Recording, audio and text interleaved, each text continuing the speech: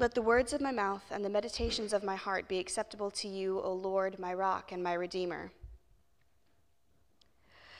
Today has many names according to the church calendar. The second Sunday of Christmas, 12th night, Epiphany Eve, Epiphany Sunday observed. But no matter what we call it, it all tells the same story. Love was born in the manger. The angels sang their song of glory, and the shepherds came in from the fields and flocks to see this miracle for themselves. Just as the prophet Isaiah foretold, light has come into the world in the baby Jesus.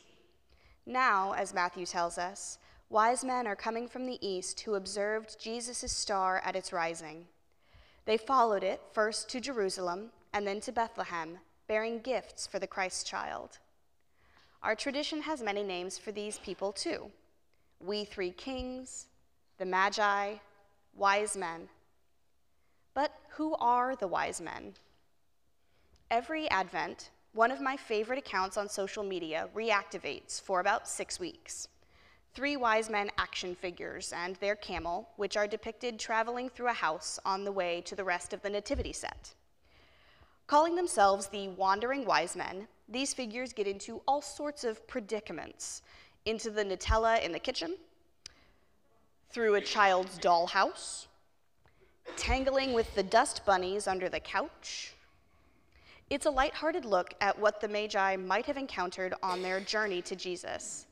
And it's a good way to visualize that these wise men have had lives beyond the few verses we know about them. Although I grew up in a largely agnostic home, my mother loved the idea of the wise men from the nativity set moving around the house from Christmas Eve to Epiphany, drawing ever closer to Jesus, drawing the family into a scavenger hunt of sorts as we wondered where they might appear every day. Now that John and I have our own nativity set, I'm excited to begin this tradition with our own family and see how our understanding of the wise men changes as we invite them into our home and our daily lives. I still wonder, though, what does it mean to be the Magi? If you ask the Holy Cow Consulting Company, they'd tell you that the Magi are us.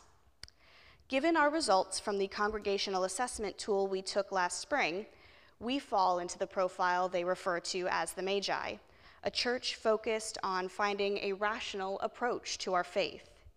We are constantly seeking how to understand how our faith applies to our life, not just on Sunday morning, but in every single thing that we do. At our best, Holy Cow tells us, the Magi are a powerful force for change in our society, working to protect those who cannot protect themselves. In our tradition, we celebrate the arrival of these wise men 12 days after the birth of Christ.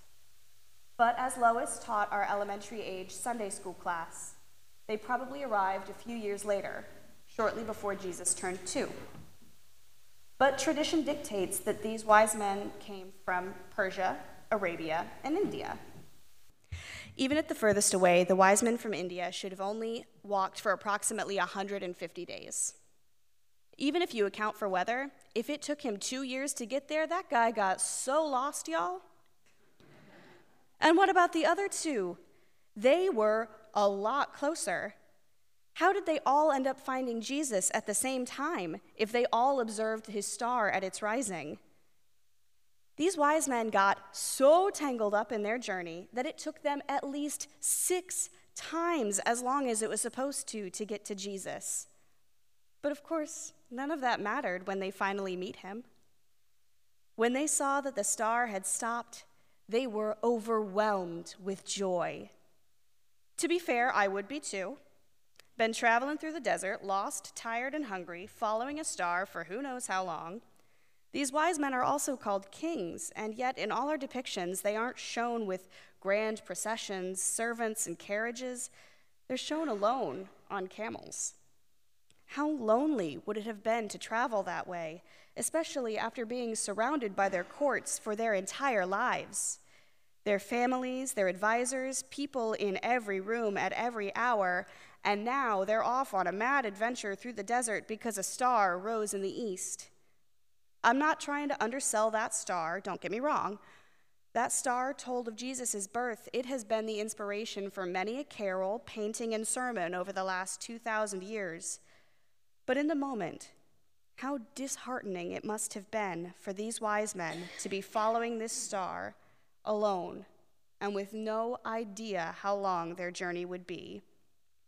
And to top it all off, when they finally get to Jerusalem, King Herod was acting kind of shady, calling for them in secret, wanting specific details about this child's birth and a report back after they meet the child. But despite all that, they don't give up. They follow that star all the way to Bethlehem. They bring their gifts for the child, and when they finally do arrive, they're not merely relieved. They don't kick off their shoes and schlump on the chaise. They don't go straight for a warm bath, a hot meal, and a very long nap. They are overwhelmed with joy, enter the house, and fall on their knees before the child to pay him homage. That reaction isn't one I would attribute to the fiercely logical magi of Holy Cow's profile, not at first glance. But their profile isn't one-dimensional either, not just rational, but visionary, remember. Both present here and now, and looking to the future with hope. The Magi intellectualizes their faith and discerns where our strengths lie in order to best serve the needs in our community. When Holy Cow presented this profile to us last spring, I might have blushed at being called out so perfectly and personally. Of course, I didn't see it in such a flattering light at first. Holy Cow cautioned that the Magi could come across as cold and analytical, so focused on process to the exclusion of all else.